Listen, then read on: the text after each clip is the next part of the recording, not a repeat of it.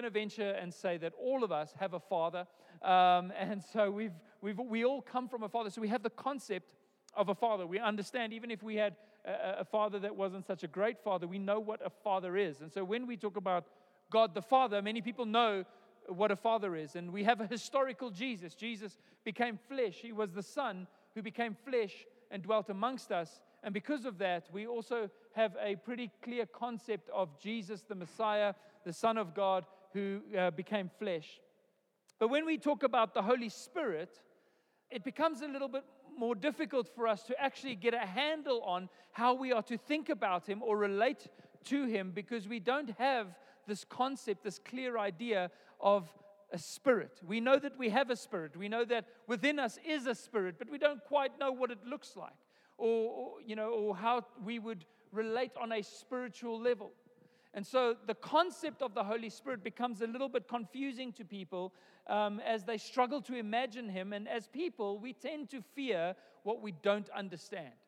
We tend to fear what we don't understand. I remember being a kid and getting a burger once at a restaurant, and there was something on the beef patty, and I didn't know what it was, and so I didn't want to eat it because I feared what I didn't understand. I was like, what is this stuff on my burger? And I was moaning and complaining. I remember my dad getting up. We were on holiday out in Durban, and he came over to me, and he opened up the burger, and he says, you see this yellow stuff? It's cheese. It tastes good. You like cheese. And so I was like, oh, it's cheese. And then I ate the burger, and it was delicious. So we tend to avoid things that we don't understand, that we can't define. And this is one of those topics when we talk about the Holy Spirit that requires us to push beyond our comfort zones. And as a result, we often underrate or undervalue the power and the person of the Holy Spirit. We tend to forget and undervalue the power and the person of the Holy Spirit and focus on the other parts of God that we feel that we can define a little bit more clearly. So especially in our westernized society, when we start to talk about things like speaking in tongues or miracles or the power of the Holy Spirit or God doing certain supernatural things, immediately people begin to feel uncomfortable because it pushes beyond the natural. And they want to rather avoid those topics because we've left no room in our hearts or in our minds for the supernatural. We've left no room for God who is a God who is above the natural, who goes beyond the physical. So when we hear people starting to speak about supernatural events in church or supernatural events in the Bible or supernatural events in our faith and in our journey, they want to avoid the topic altogether. Some churches would never speak on the power of the Holy Spirit. I remember being in high school, and I really believed in God and in His ability to move in our hearts and in our lives through His Spirit.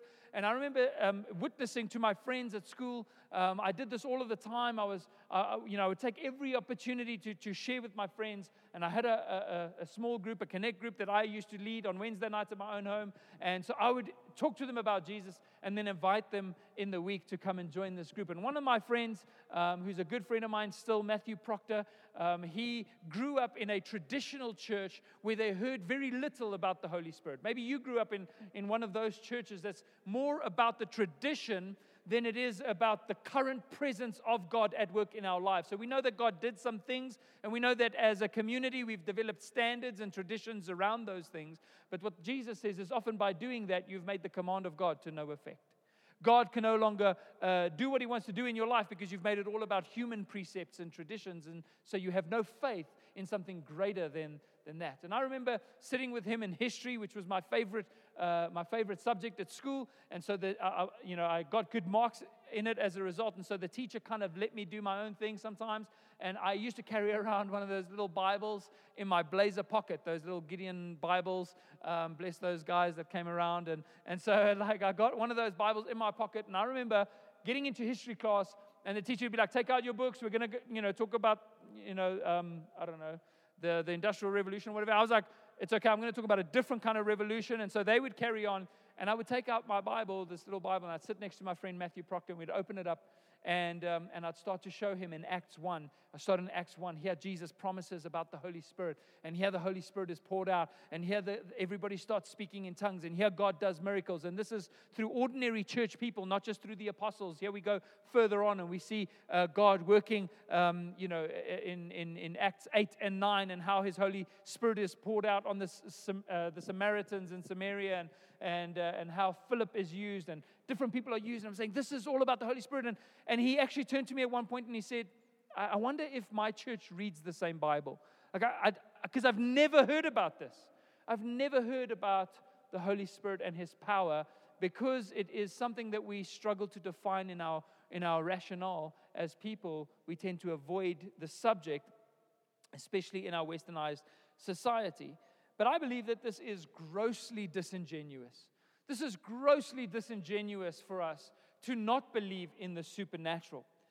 The other day, I watched the new Spider-Man. I don't know how many of you have seen the new Spider-Man that's just come out, the Homecoming one. In my opinion, it's the best one that they've ever made. It's just like I put everything about Spider-Man into context. I never really got Spider-Man in the past. Now I feel like I have a connection with him. And so I was watching Spider-Man, and I watched the movie, and at one point, Spider-Man is on the outside of the Avengers airplane that's traveling to their new headquarters, and he's on the outside of it, and there's a guy who's inside stealing the weapons, and so he is trying to, catch this guy, and then he kicks he had these wings on him, and he kicks the wings off, and then they have this fight on top of a plane. On top of an airplane. And at one point, he goes through one of the airplane's engines. And then the plane obviously crashes, and so he crashes with the airplane. And then there's a fight that ensues on the ground because they both miraculously survive an airplane crash. And then there's a fight that happens on the ground. And at one point, even though he's the bad guy, Spider-Man is going to save his life. And he jumps through some fire in order to save this guy. And I'm watching this whole thing, and I'm like, I know he's Spider-Man, and I know he has superpowers and all that kind of stuff, but technically he's still a spider, and I've killed enough of them to know that they would definitely die in a plane crash or in a felt fire, right? So I'm like, unrealistic. This is so unrealistic. I'm like, I don't even know if I can enjoy this movie anymore, because how could anybody survive a plane crash like that or jump through fire? It's unrealistic. And again, then I remember that I'm watching a movie about a guy who got bitten by a radioactive spider and then developed supernatural or superpowers, spider-esque superpowers that enables him to shoot webs from his palms and do all kinds of amazing things. So I remember that the entire premise is unrealistic in a sense. The entire premise. So why am I so worried about him jumping through some fire or surviving a plane crash? And in the same way as these kinds of movies, people do that with the power of the Holy Spirit. They say, well, God could definitely not defy or suspend our natural laws or the natural order of things. We cannot fathom that God would reverse, for example, the diagnosis of a terminal illness. How could God do something like that? How could He reverse the natural order? Or how could God raise somebody from the dead? We read in scriptures about how people were raised from the dead, both by Jesus and by the church subsequent to the ascension of Jesus. And we go, how could that be possible? They must have been exaggerating, because God couldn't just raise somebody from the dead. Or we hear things like this happening, supernatural things, and we're quick to play the rationalism card, saying that can't happen, that's all hype, that's not genuine. Even if we hear about miracles today, we all have our doubts about those miracles. Are they authentic? Are they real? But there's one problem with that notion. There's one problem with the notion that God cannot do something supernatural, and that is that we exist because He did something supernatural. All of creation is here today because a supernatural God spoke it into being through a creative miracle coming from His own sovereign power and creative ability to cause things to exist that did not previously exist.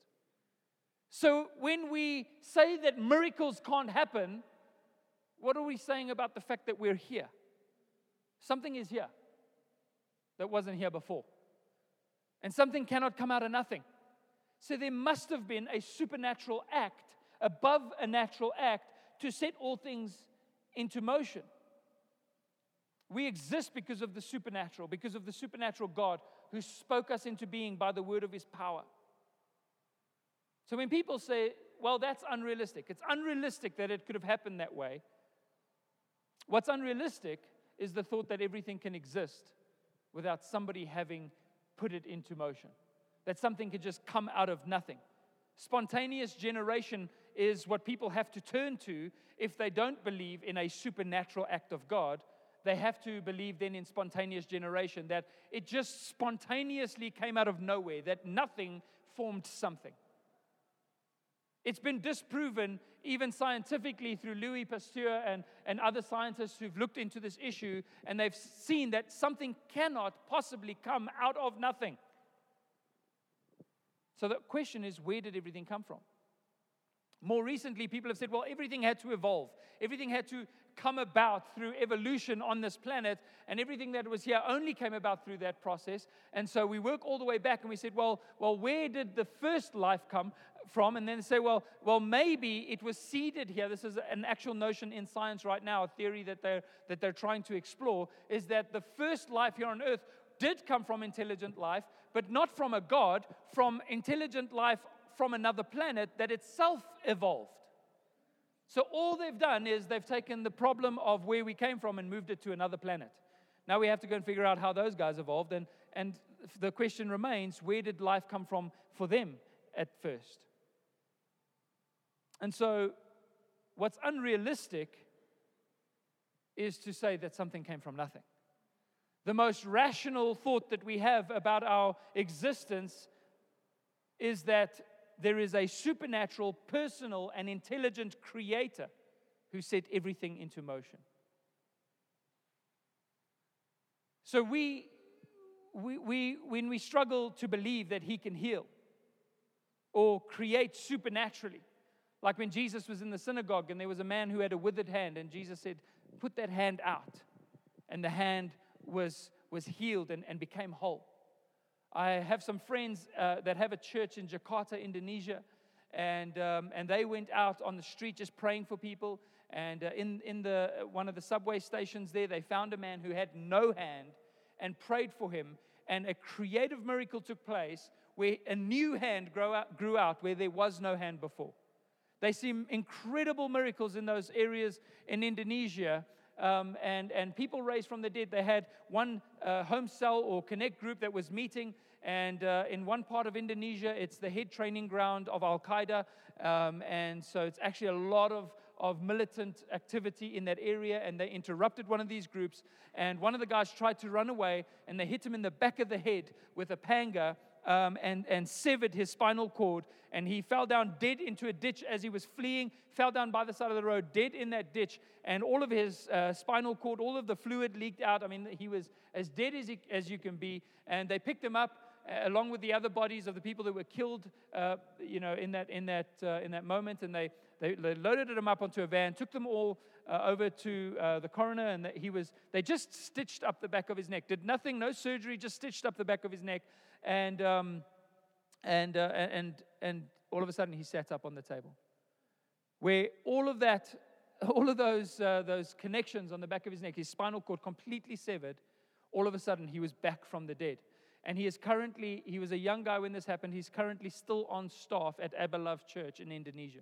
He's on staff as an evangelist because he was dead, and we hear that kind of stuff and we think, well, that kind of stuff can't happen. Surely it cannot happen. But the world exists. The entire premise is supernatural. If you believe that God is God and that He is the creator, then you must believe that He can do supernatural things right now in this moment. It's the same thing. Otherwise, we're just being disingenuous. He can raise the dead. He can overturn an impossible situation. You might be facing one right now. The same God who spoke the universe into being can work on your behalf in that situation. We simply need to recognize it and believe it. So it's disingenuous for us to say that we believe in God, but not in miracles.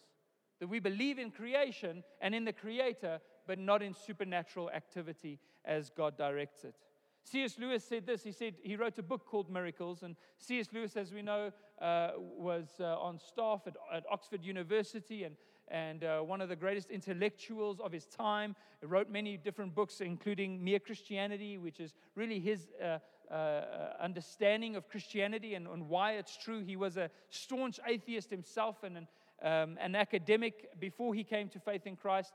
And then he wrote a book about miracles because he was a rational professor who taught within the academy and within academia. And he then wrote this. He says, miracles are a retelling in small letters of the very same story which is written across the whole world in letters too large for some of us to see.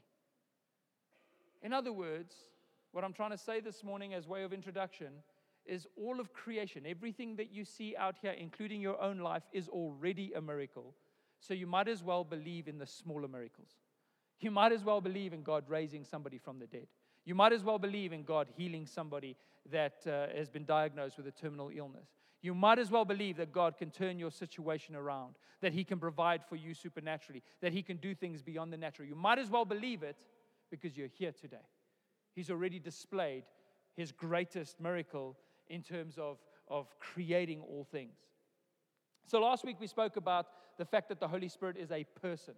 That He's not just a force, that He's not just a power, that He's not just some mystical energy, but He is a person that has a will and a mind and emotions. Just like the Father and the Son, the Holy Spirit is a person with a will, a mind, and with emotions, that He is both sovereign and relational.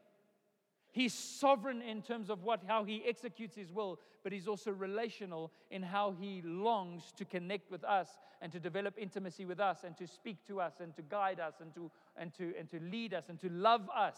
He makes the love of God known to us. The love of God has been shed abroad in our hearts by the Holy Spirit. So we experience God's love and God's goodness and God's grace through the Holy Spirit, and He has those emotions towards us because He is a person. And today we're going to look at the power of the Holy Spirit.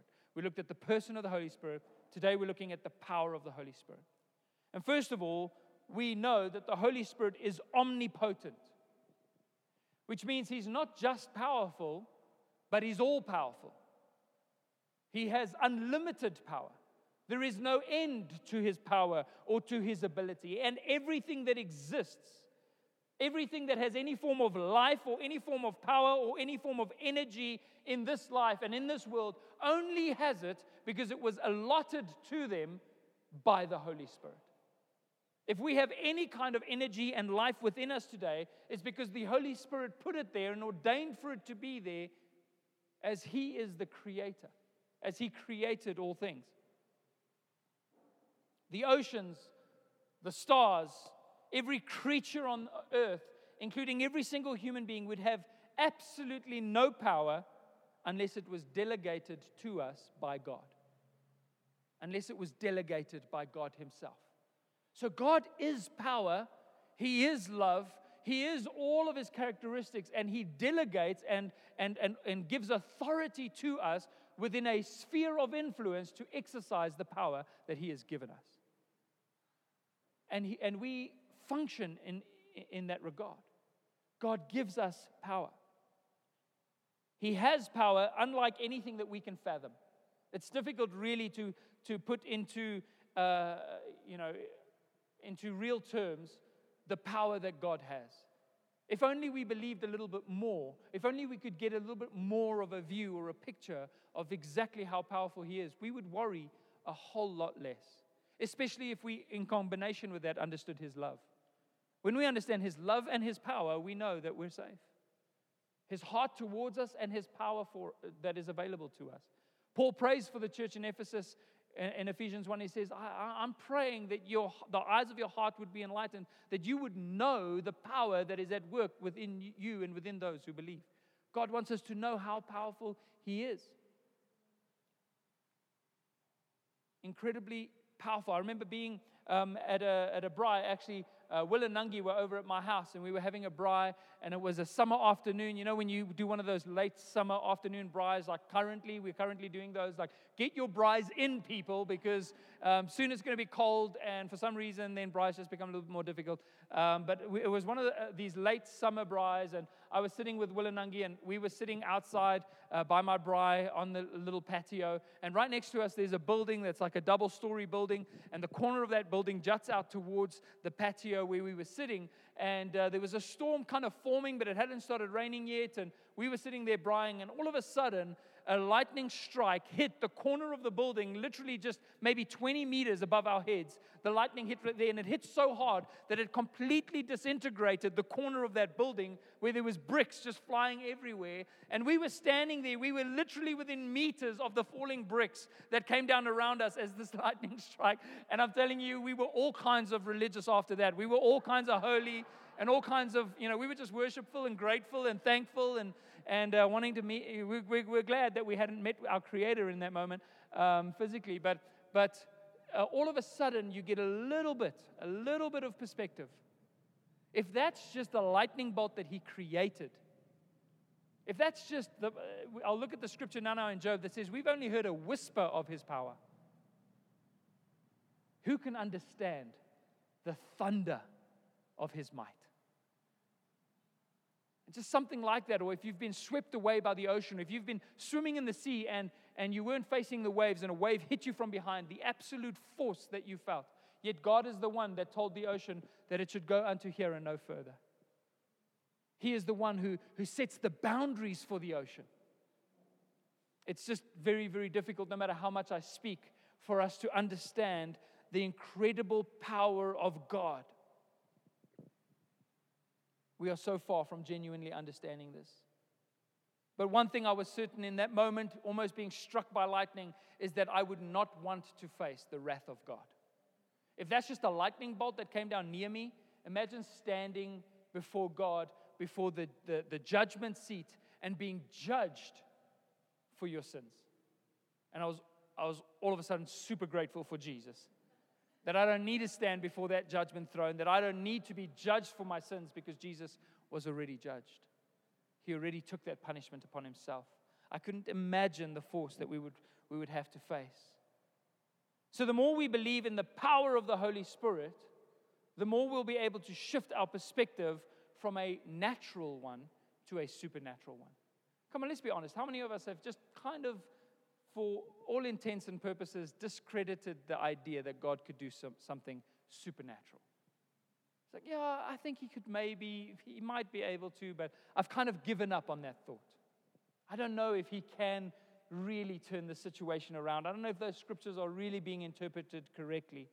But when you understand the power of the Holy Spirit in the heart of God, you can go from having a natural perspective to a supernatural one.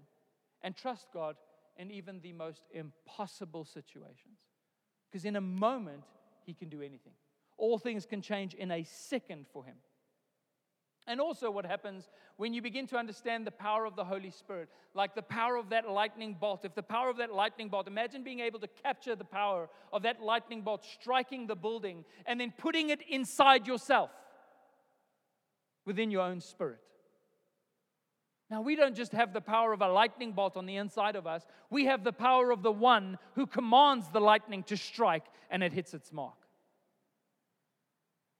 But yet we see ourselves as so weak, and we are in the flesh, but we aren't in Christ. In Christ, when we have the full capacity and power and unction of the Holy Spirit within us, why would we sell ourselves short? Why would we undermine or undervalue just the great power that is? Why would we say stuff like, I'll never change, if that power is at work? Why would we say stuff like, God can't use me? Why would we do things like, I could never achieve that, I could never do that, when it is His power at work? I agree that in our own strength we couldn't achieve anything. We're not good for much without His power. But being energized by the Holy Spirit, what is impossible? What could be impossible to us? We are supernatural people, capable of far more than just human endeavor. because we are empowered by the Holy Spirit to live supernatural lives. And as Christians, the supernatural should be our natural. We are naturally supernatural because of the presence of the Holy Spirit. In Acts 1 verse 8, Jesus made a promise to his followers, and as he was ascending, just before he ascended into heaven, he said to them that he has got a mission for them to fulfill, but before they fulfill that mission, they need to wait in Jerusalem. And he says this in Acts 1 verse 8, he says, "But you will receive power." Everybody say power. You will receive power when the Holy Spirit has come upon you, and you will be my witnesses in Jerusalem and in all Judea and Samaria and to the end of the earth. That word power there in Acts 1 verse 8 is the Greek word dunamis, which literally is where we get our word for dynamite from. It's an explosive power. It's an incredibly active power that is at work. And you will receive power because God has called us to be His witnesses. In other words, people should look at us like they looked at the disciples later on, and they realized these men and these women aren't operating by human strength. Clearly, there is something supernatural happening on the inside of them. The way they relate, the way they believe, the way they overcome, the way they walk, the way they pray, the way they worship, the way they do things in their everyday lives, there is something powerful about these people. Dunamis power. A power that is felt, a power that brings about change. It's an explosive power, and it also carries with it this idea of an inherent ability to act. In other words, we don't just have power to show people how powerful God is, but we have this power in order to do what God has called us to do. So don't ever say, I don't have what it takes to do what God has called me to do. You do have what it takes. It's within you already. You just need to recognize it and walk in it, because it is through God's power that we can do all things. 2 Corinthians 2:4 basically says this. It says, "But we have this treasure in jars of clay." So we are jars of clay. We are earthen vessels. We are weak. We are flawed. We are cracked. We are broken. But we have this immense treasure within us, this life, this gospel, this supernatural power within us that is all-surpassing power. But we have this treasure in jars of clay to show that this all-surpassing power is from God and is not from us. You see, so as broken and as fragile and as weak as we might be, God adds His power, His ability, His Spirit to us, and we are able to do things that is all-surpassing in its power that we should never have been able to do. So people should look at us and go, surely God is at work, because I know that guy, and he could definitely not pull that off. Right? That's the kind of lives that we live, far bigger than anything that we could have dreamed about. Charles Spurgeon speaks about God's power and the power of the Holy Spirit, and he says, power is the special and distinct prerogative of God, and God alone. Power belongs to God, God is God, and power belongs to Him. If He delegates a portion of it to His creatures, yet it still is His power. So we have delegated power, delegated authority as the church that God has given us, and it's by His prerogative. By His prerogative, we were created and the universe was created, and through the power of the Holy Spirit, all things that were made, and His omnipotence is on display. His omnipotence is on display. And it is on display through our lives. God wants us as the church to be a showpiece of His power, of His love, of His character, of His nature. That's why He fills us and transforms us so that we can look like Him and act in the power that He would act. So I want to just quickly look at how God's omnipotence is on display. Number one, His omnipotence is on display through His creative works. Number one, His creative works. The power of the Holy Spirit is on display through His creative works. Job 26 verse 13 says, by His Spirit He adorned the heavens. By His Spirit He adorned the heavens. His hand formed the crooked serpent, which is a constellation in the stars. Indeed, these are the mere edges of His ways. The stars that you see in the sky, just think about the power that it must have taken to create something like the sun. And the sun is a small star. We've all seen the videos that show us the scale of the stars and of the galaxies of the universe. It's unfathomable to us, the size of our universe. It's infinite. And yet, this is just the mere edge of His power. That's just a little bit of what God can do. And how small a whisper we hear of Him. But the thunder of His power, who can understand? If the stars are just the mere edge of His ways. Every star and galaxy and celestial body that was created by the Holy Spirit. And the writer of Job here mentions one particular constellation called the Crooked Serpent, which is pointed out as his handiwork. It speaks about how he loosens the cords of Orion and binds the beautiful Pleiades, all these constellations in the stars. This is the power of the Holy Spirit. This is how powerful He is. By His power, He made all the stars that shine in heaven. I remember being on holiday, and I enjoy doing photography as a hobby, especially if I'm on holiday. I finally get to my camera and walk around and take some photos. And at one time, I was on holiday down in the coast, and it was late at night, and I wanted to do some night photography. I had a tripod, and if you set it up and you open up the shutter and you do a long exposure, you can get the clouds moving and the waves rolling, and you can kind of get this blur motion, and you can also just highlight the stars that you wouldn't just see with the naked eye because you need a longer exposure to see all of those. And as I was walking along, I was walking along the caravan park, and it was packed with people. It gets booked out 3 years in advance, so the entire caravan park was just packed with holiday goers. And I was walking along this small road that takes you to the river along the caravan park, and I heard this buzzing sound. And I realized that the electricity that was leading into the caravan park was so overloaded that those little transformers were buzzing. And when I looked up, I could see this purple ring of electricity. And so I set my tripod up and my camera up in order to get a photo of this luminous purple ring of electricity. And I could hear it, and I thought maybe it'll catch fire, and that'll be even a better photo, and I can send it to newspapers. But I was like, this thing is overloaded. I got to get a photo here. But when I then put the photo into my computer and I looked at it, I realized that there was something far more glorious and spectacular than the little bit of human energy that was rolling. And this is what I saw. That's the photo that I took.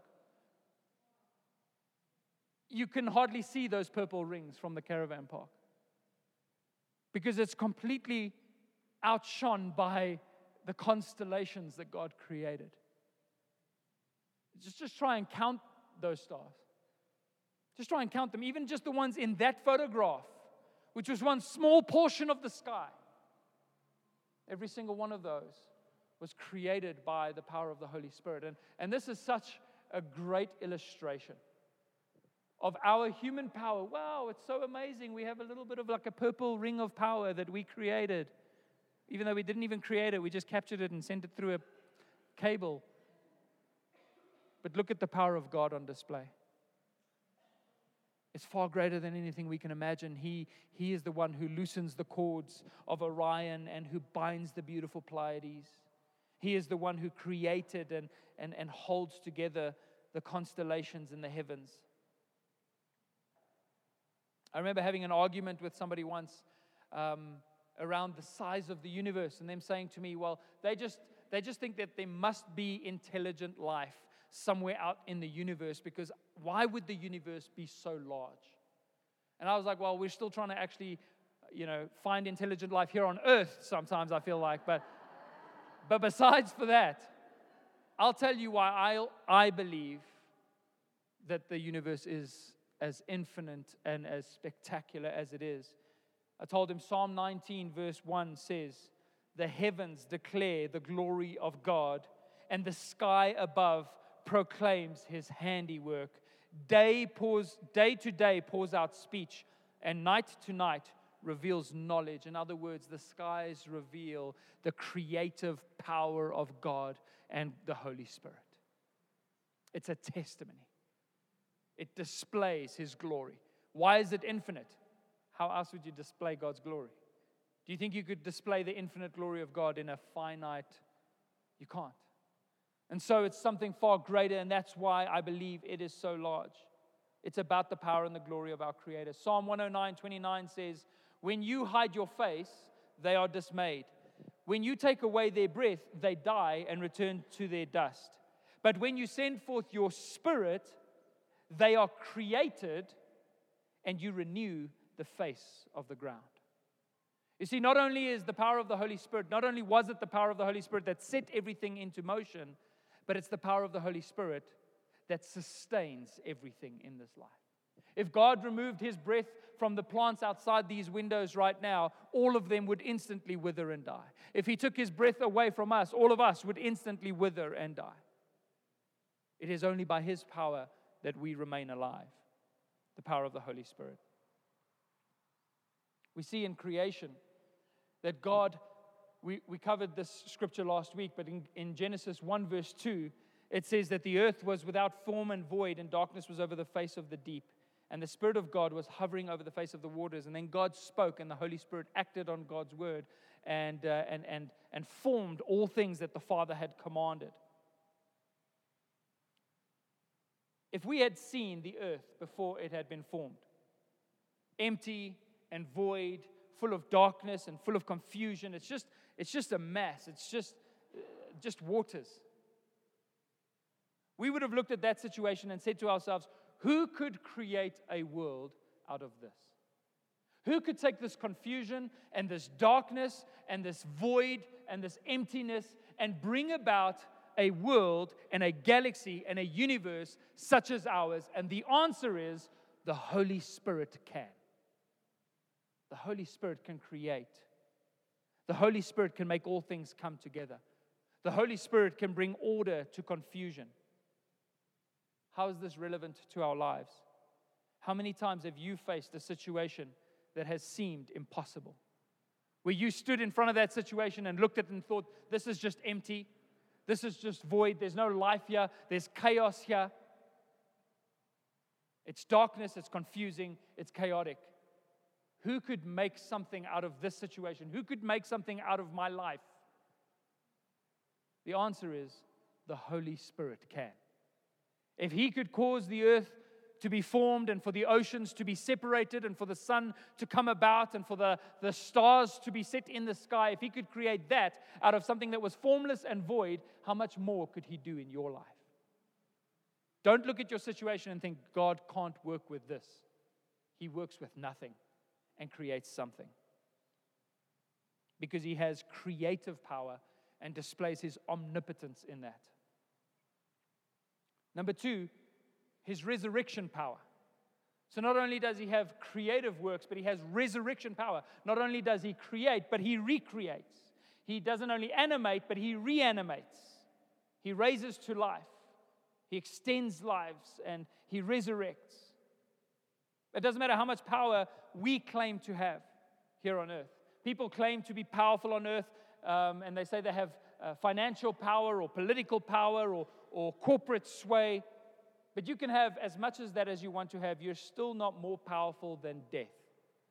People have paid all the money that they can to try and avoid death and try and overcome death, but ultimately only they're just prolonging the process a little bit before they die.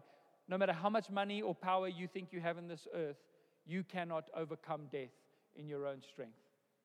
Death, therefore, is powerful over mankind. When you die, you cannot pay your way back to life. Doesn't matter how much money you had before. You can't use your political connections to come back into this world. Death is final in the human sense. It's only the giver of life who can choose to resurrect, who can give life back, who can raise us to life. And it's by His power, the scriptures tell us, that Jesus was resurrected from the dead. Jesus died, but the actual power that raised His body was the power of the Holy Spirit, bringing something that was dead back to life. It was the power of the Holy Spirit by which the body of Jesus was raised from the grave after having laid there for 3 days and 3 nights. And we see this in the scriptures. 1 Peter 3 verse 18 says, Christ died for sins once for all, the righteous for the unrighteous, to bring you to God. He was put to death in the body, but made alive by the Spirit. Romans 8:11 says, if the Spirit of him who raised Jesus from the dead, the Spirit of him who raised Jesus from the dead, is living in you, he who raised Christ from the dead will also give life to your mortal bodies through his Spirit who lives in you. So Jesus was raised by the Holy Spirit, and this was a resurrection miracle done by the power of the Holy Spirit. I love what Charles Spurgeon says about this. He says, if you could have stepped, as angels did, into the grave of Jesus and seen his dead body, you would have found it as cold as any other corpse. Lift up the hand, it falls by the side. Look at the eye, it is glazed. There the gash in his side, which was to ensure that all life is destroyed. See his hands, the blood does not drip from them. They are cold and motionless. Can that body live? Can that body live? Can it rise up again? Yes. It can and will be an illustration of the power of the Holy Spirit. For when the power of the Holy Spirit came on Jesus, as it was when it fell on the dry bones in the valley of Ezekiel, he arose in the majesty of his divinity. And bright and shining astonished the gods so that they ran away. Yes, he arose no more to die, but to live forever, King of kings and Prince of the kings of the earth. If you walked into that grave where Jesus was lying dead, and you picked up that hand, it would just drop by the side. You looked at the eye, he was gone. No more blood even running from the gashes in his and the wounds in his body. And you would have looked at that body and said, how can this dead man live? It can, by the power of the Holy Spirit. By the power of the Holy Spirit, Jesus was raised. And in the same way that the Holy Spirit raised Jesus from the dead, you are made alive. You are made alive. I was driving on Friday night, and I stopped at a Robot, and all of a sudden, I was actually talking on the phone, and all of a sudden, somebody just bashed right into the back of me. And there was a guy that, there were some eyewitnesses, he was completely drunk. He had hit the curb a couple times, didn't even touch the brakes before he drove right into the back of my car. I got out, I walked over to him, he was sitting there. I asked him if he was okay. I asked him, I could smell the alcohol on his breath as he sat there. I asked him if he knew what had happened, and he said yes, he just stopped too quickly. He didn't even know. He then asked me where I was parked. I was like, right in front of you. Your car's still touching mine. And he was just completely out of it, and he just sat there, and I asked him if he has somebody that I could phone, because he said, no, he's fine. He just lives close by. He'll just quickly go home, or he'll just sit by the side of the road for an hour. I asked him if he had anything to drink. He said, maybe a glass of wine. I thought it was probably more than that. And he sat there, and I asked him if he had anybody I could call, if he had family, and he said he doesn't have family. He doesn't have anybody you could call. He doesn't have anybody who could help him. He walked to the front of his car. The entire front of his car was bashed up badly. The whole grill was gone, and there's just stuff leaking out on the ground. He was like, no, I'll fix it myself, he said. He nearly, getting out of the car, stumbled into traffic. He was really, really out of it. And you would look at a person like that, and I was tempted in a moment like that to look at this person's life and think, what could come from this man's life? I eventually got a hold of somebody who knew him that was on his phone. I took his phone and I phoned somebody, and they said that this has been his problem for 9 years. He's been arrested for it before. He is an alcoholic and he struggles with it. And the next day she phoned me again to ask what had happened, because apparently they couldn't find him. But when they phoned his phone, they could hear he was drinking again. And you hear about a situation like that, and we are tempted as people to go, nothing can come of that. Nothing can come of that life. It's just destined to be continually wrecked. But the Holy Spirit can. If the Holy Spirit gets a hold of that man's life, and I thought to myself, in a couple of days' time, I'll get hold of him again, and I'll invite him to church, and hopefully he can come. Because if the Holy Spirit gets a hold of that life, he can call forth life from death. Doesn't matter how dead, the power of the Holy Spirit is greater. We believe that. Nobody is beyond the work of the Holy Spirit. And when we become alive in the Holy Spirit, we're not just barely alive. We're not just barely holding on. But Jesus said, I will give you life and life abundantly. We become we become alive abundantly, where every fiber in our bodies and every synapse and every cell of our being fires with the resurrection power of the Holy Spirit. That is your life. That is who you are, because we are Spirit-filled. Spirit-filled. Even your mortal body is filled with His power and energized by the same power that set the stars in the sky. So the life that we now live as Christians, we live exclusively by the power of the Holy Spirit. And the sooner we can let go of our own illusions of human power and rely completely on His supernatural power, the sooner we will experience that power at work in and through our lives. So He does resurrection works. He has resurrection power. Number 3, through signs and wonders. Through signs and wonders. How does God put His omnipotence on display? Through signs and wonders, miraculous occurrences, also known as testimony works. If you think about that word, a sign, it comes from the word signature. Have you ever wanted a signature from somebody famous? Have you ever wanted to go and get somebody's signature? I remember when I was younger, I had a South African flag, and I was determined to get as many South African or international athletes' signatures on that flag as I possibly could.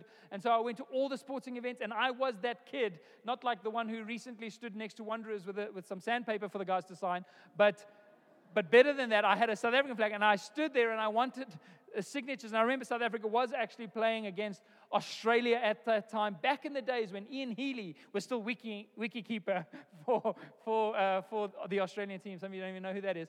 And I remember I went, and one of the batsmen, I can't remember exactly who it was, but one of the top batsmen was out at the change rooms, and I went over to him, and I don't know if you've ever tried to make small talk with like a really famous person that's like 5 times your age, but I tried, and I was like, oh, so where are you from? And he was like, from Queensland. And I was like, oh, and the only thing I knew about Queensland, I knew 2 things. It was in Australia, and I know they had a rugby team, and I was like, and I think that year they were the worst team in the Super 10 at that time, but I was like, oh, you guys have got a good rugby team there, hey? And he was like, yeah, not bad, you know, and I was just trying to make small talk, but the point is that I wanted his signature on my flag because I wanted proof that I had encountered him.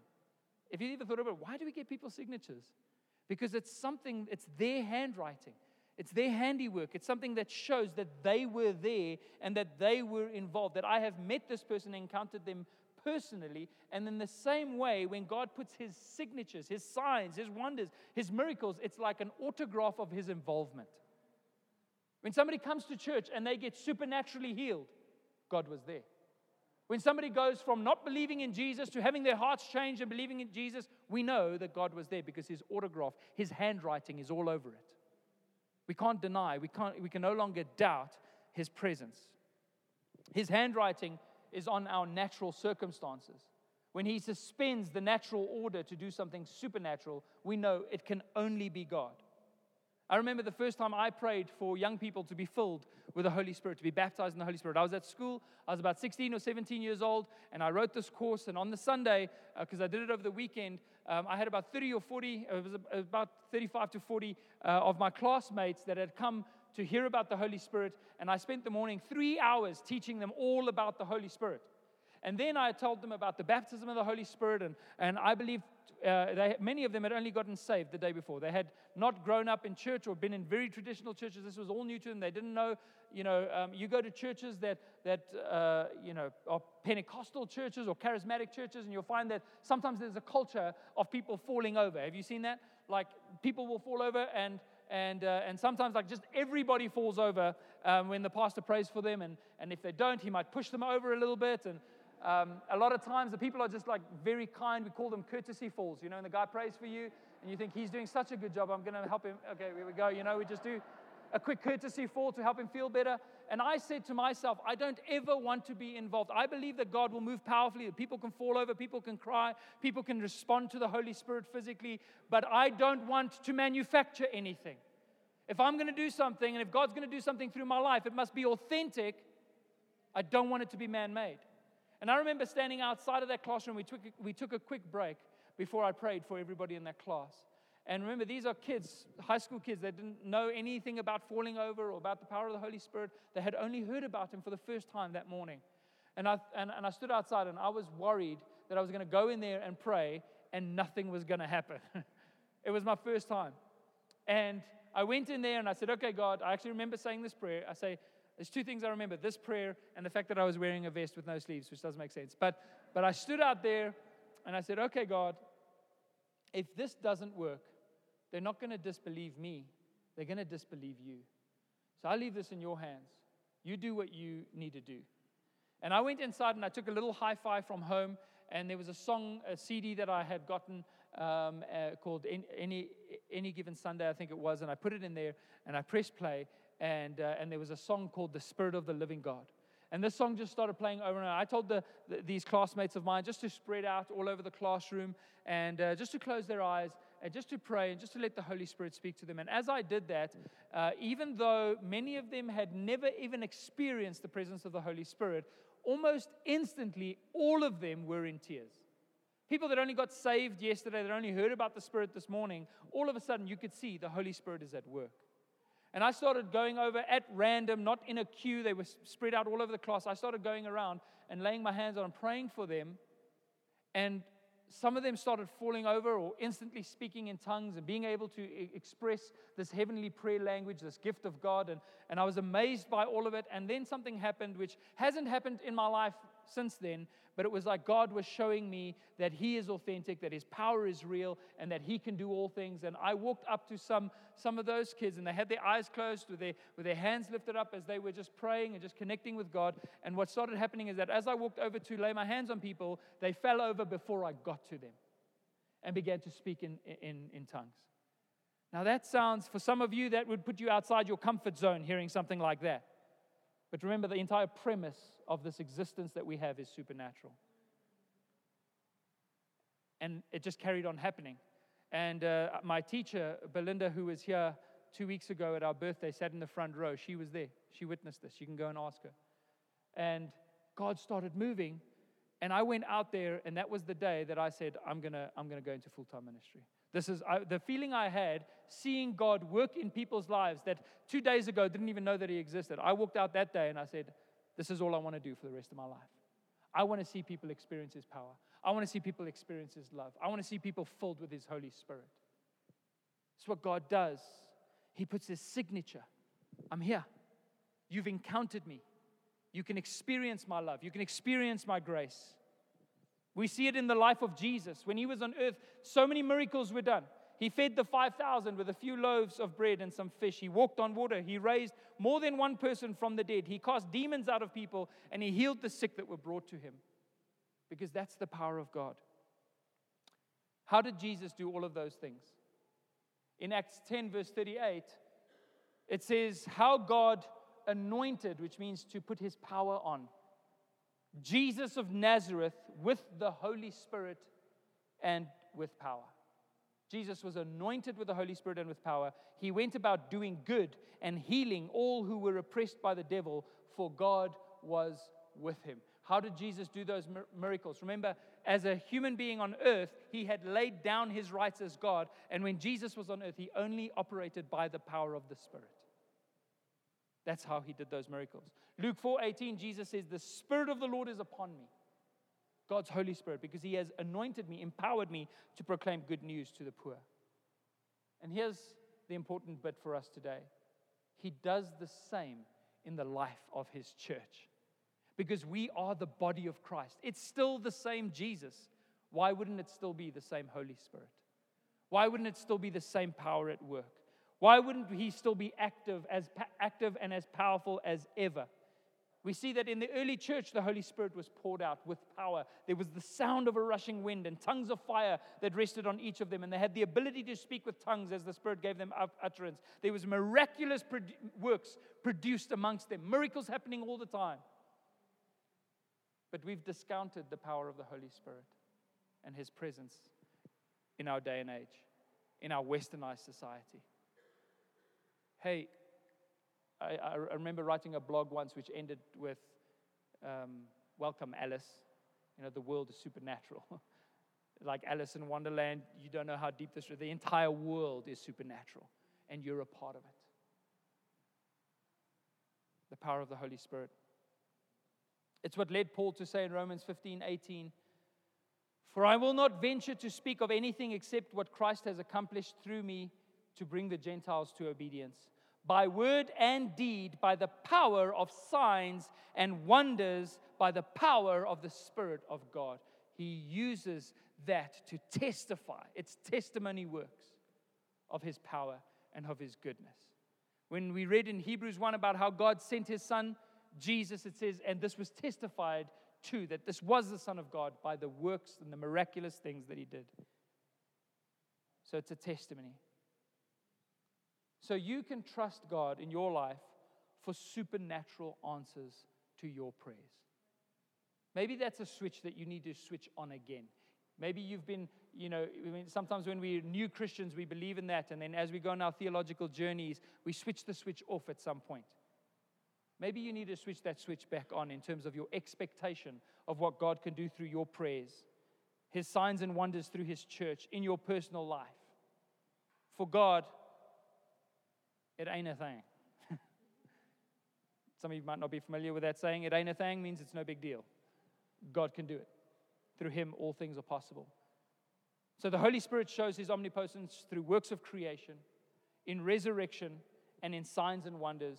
And finally, and I'm going to end on this morning, and perhaps the most unbelievable to us, yet no less powerful, is in terms of being a glory-filled expression of His greatness, is the power of transformation, or His transformative power.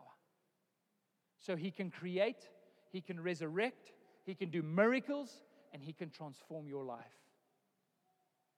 He can transform your life.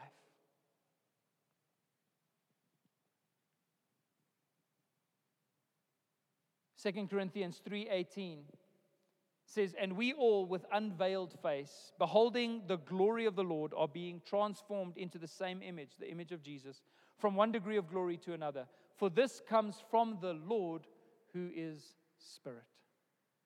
Your transformation as a person doesn't come from your self-help.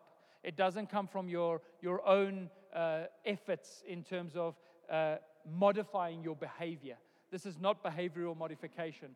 This is a supernatural process whereby you put your faith in Jesus, you fix your eyes on Him, you behold Him, and as you behold Him, the Holy Spirit is at work within you.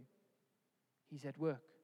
Things are changing every day inside of you as you continue to trust in God. He is changing you from the inside out. You might look at yourself and think, I've tried for so many years to change myself.